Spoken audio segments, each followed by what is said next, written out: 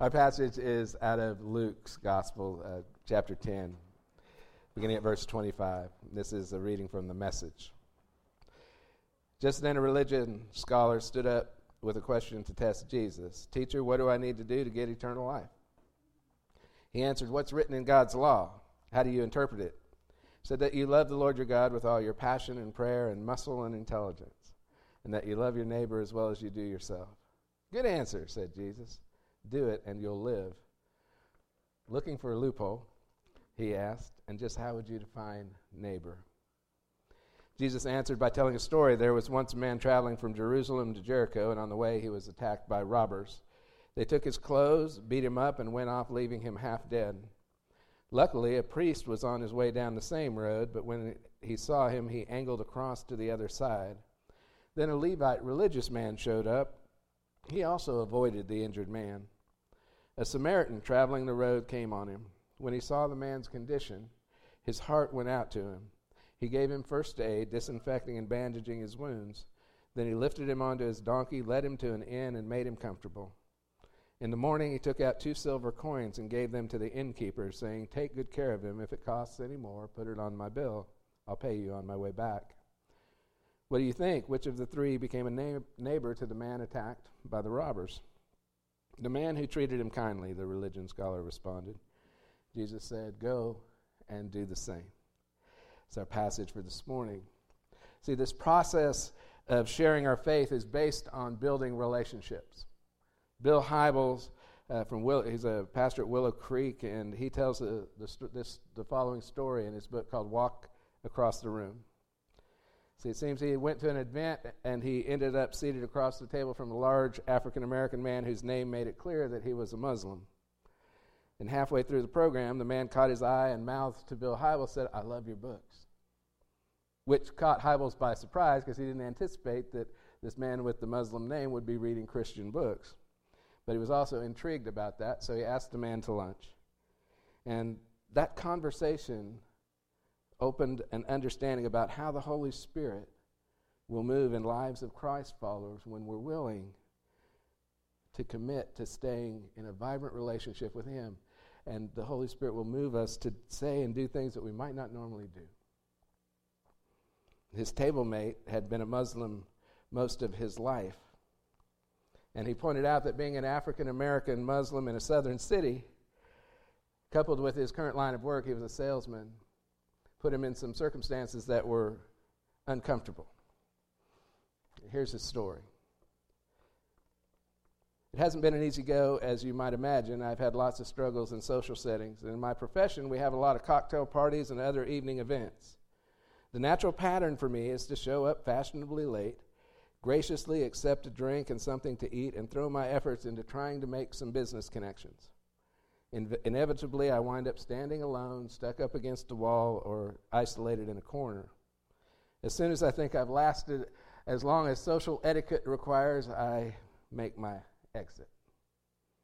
One night I was at this type of party, and the circles of conversation were going on as normal without me, and I noticed that there was a man on the other side of the room, and he was in a group of folks, and he was carrying on a conversation with his people. But he looked up, and he noticed me standing alone by the far wall. And this is exactly how it happened, Bill. He extricated himself from his conversational clique, walked clear across the room, and stuck out his hand to me and introduced himself. A Samaritan was traveling the road and came on him. When he saw the man's condition, he offered to help. Now, the incredible thing about this is Samaritans and Jews didn't like each other. And the Jews, the Levite, the priest, walked by and ignored the man. And there may be reasons for that. It may be that they were in a hurry. Anybody ever been in a hurry and gone by somebody and said, man, I probably should stop, but not today. I've really got to get to this appointment.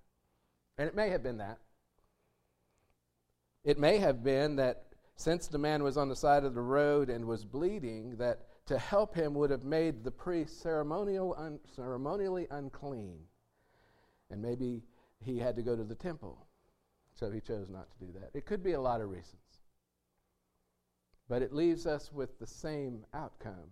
The one who helped him was his enemy. The Samaritan was the one who had the impact. And thus we have the parable of the Good Samaritan, right? How do you share your faith? What does it take? Well, it takes courage. It takes being willing to take a risk. Being willing to put yourself out there. The one who walked across the room risked rejection by the Muslim gentleman. The Samaritan certainly risked rejection and money. But are we willing to risk something in order to reach people for Jesus, to share our story, to build relationships, to inspire people to fulfill God's calling in their life?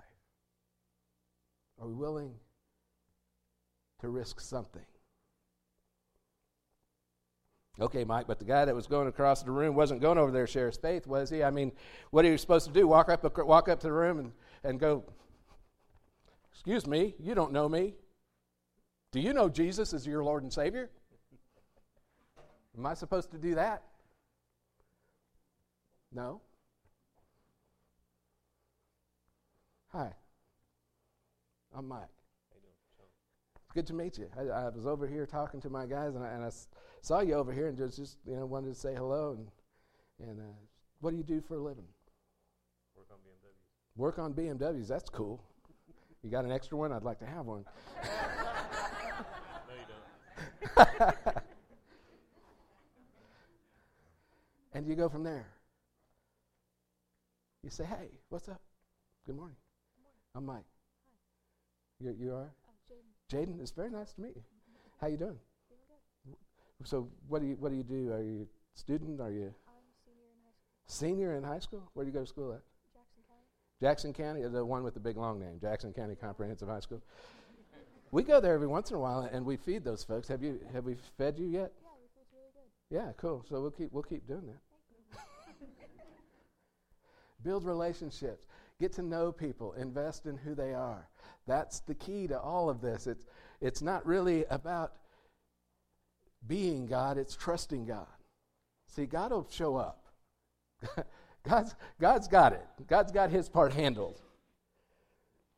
Our part is to get to know people and to actually invest in the conversation and in the relationship. But let me get back to our story. It's our Muslim friend. He said, it was so easy and natural, the Muslim man continued. In the moments that followed, we talked about our mutual profession, our families, and business and sports. Eventually, our conversation found its way to issues of faith. I took a risk in telling him that I was a Muslim. I was a little hesitant about how he'd respond. He told me he was a Christ follower, but the truth to be told, he knew almost nothing about Islam. You can imagine my surprise when he asked if I would do him the courtesy of explaining the basics of Islam over a cup of coffee. Can you believe that? He said he was a curious type and genuinely wanted to understand my faith system and why I devoted my life to it. What do you think about that? It's intriguing, isn't it? How many of us are experts in Islam? I would like to know more. What a great way to learn more is to have that conversation. Now, I have one takeaway this morning. Hopefully God will have more than that for you, but I have one. It comes from Walk to Emmaus. It's pretty simple, but I believe it's the way and the path to effective sharing of our faith. It's really simple. Make a friend, be a friend, introduce your friend to Christ. You say it with me? Make a friend, be a friend, introduce your friend to Christ. And when I say introduce your friend to Christ, it's really more about living in such a way that conversation will naturally occur. You don't have to force that to happen. They'll see Jesus in you. You be you. for him. And God will take care of it because God is the best evangelist of us all.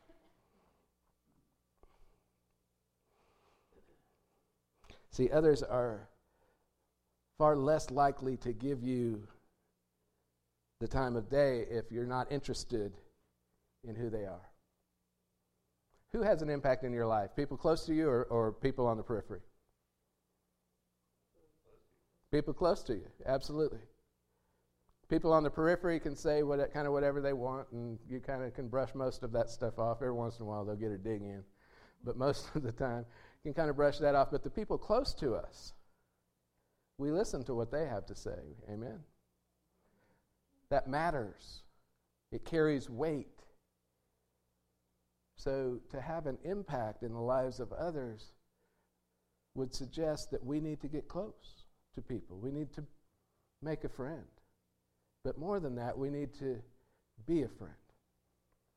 2 ears, 1 mouth, listen twice as much as we talk. See, this be a friend is critical. It's also a part of what Jesus gave to us. Love the Lord your God with all your heart, with all your mind, with all your strength, with everything that you got.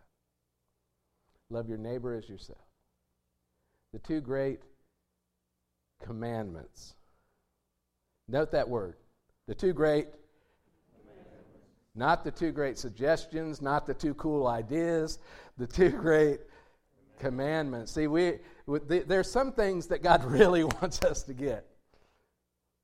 Love me and love my people. Love me and love my people. Regardless of who they are. Make a friend.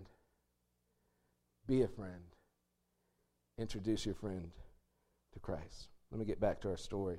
The next time we met, whatever doubts I had about him truly wanting to hear my beliefs were quickly dispelled. He really sought to understand my life and my faith. We began meeting almost weekly, and each time I sat across from him, I was stunned by what an engaged and compassionate listener he was. See, this man was being a friend, and he was learning along the way. One week I even took the opportunity to ask him about his beliefs. I'd been a Christian as a kid, but had left God, left the faith, left it all because the church my family attended was so racially prejudiced, and I wanted no part of that Christianity. And when the tables turned and I was on the receiving end of his faith story, he patiently described why he'd given his whole life to this person named Jesus Christ. Couldn't believe how easily the conversation evolved and how respectfully and sensitively he conveyed his love of God. Despite our deep-seated religious differences, we were becoming fast friends. Okay, so here's a pretty big challenge for all of us. What is your faith story? What is your faith story? All right, turn to the person beside you and tell them your faith story.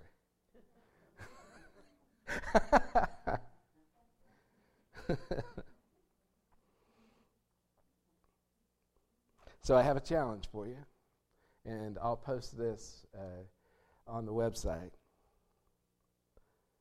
Write down your faith story.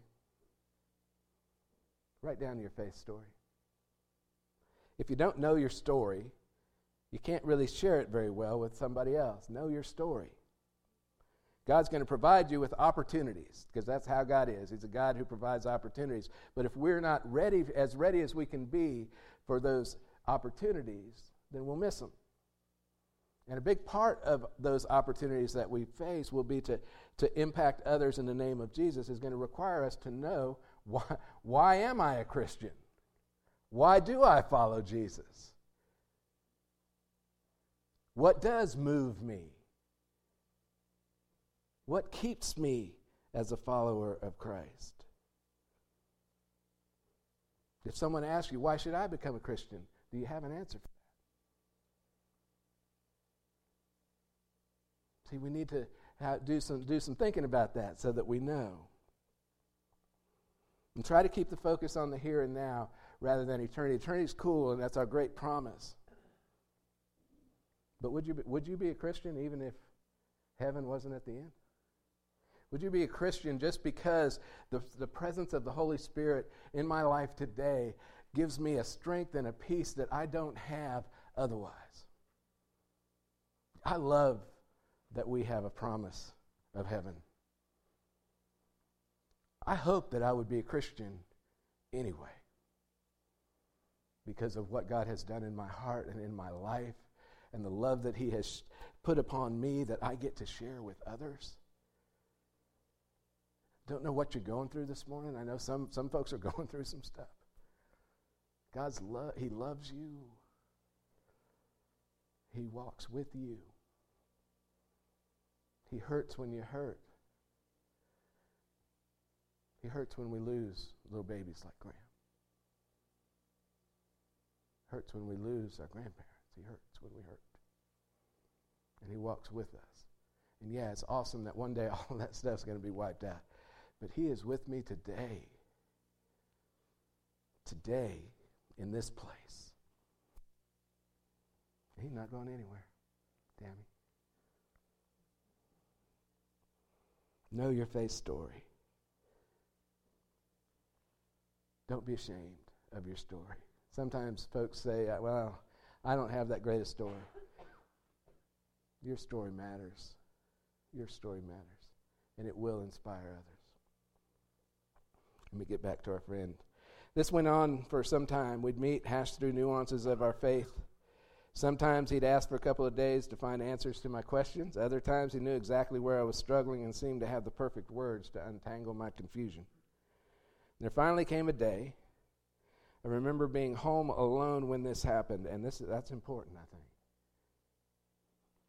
That I felt totally compelled to not be able to not. Totally compelled to pray to God. And I knelt beside my bed, told God everything I was feeling, and in the end I gave my life to Jesus Christ.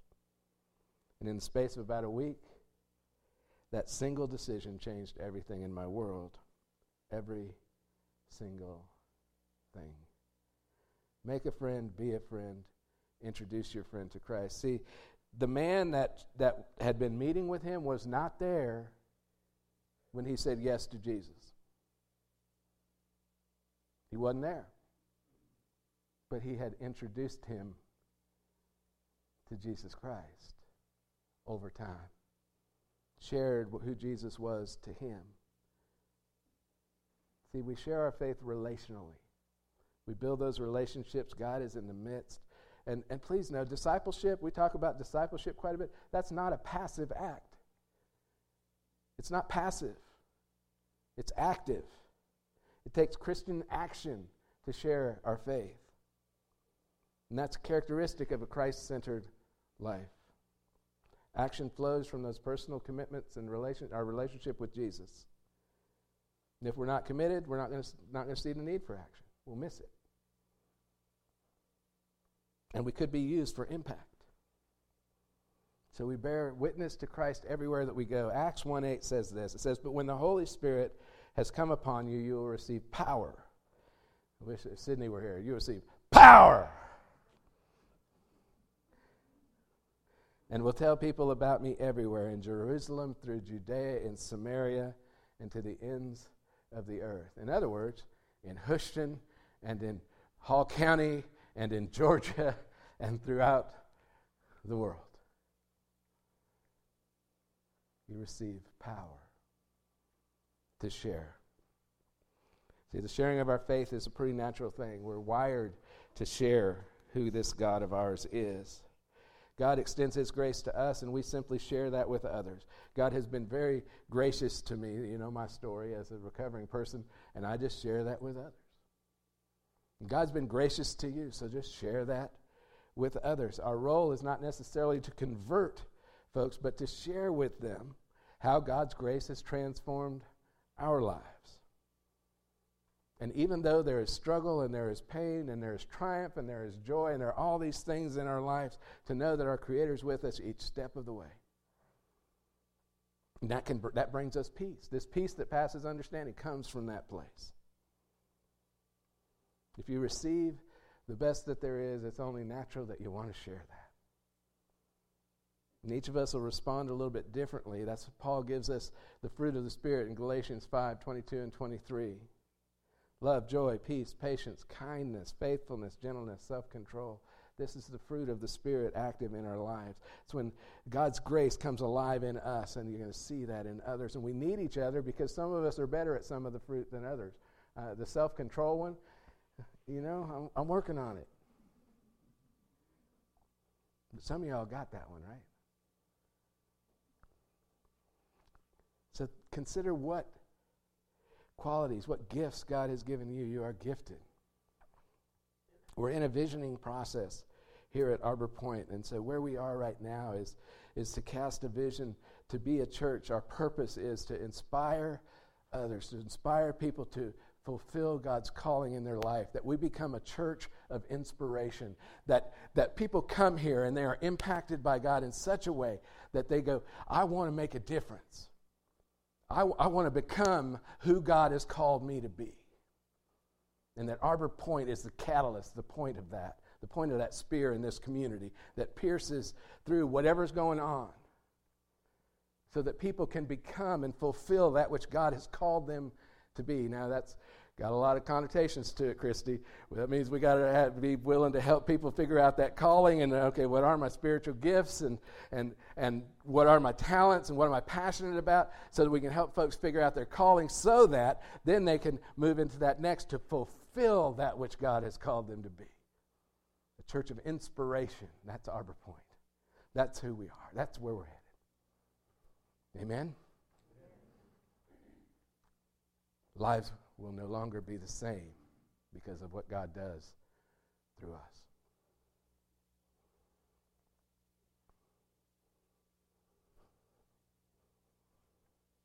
I like it.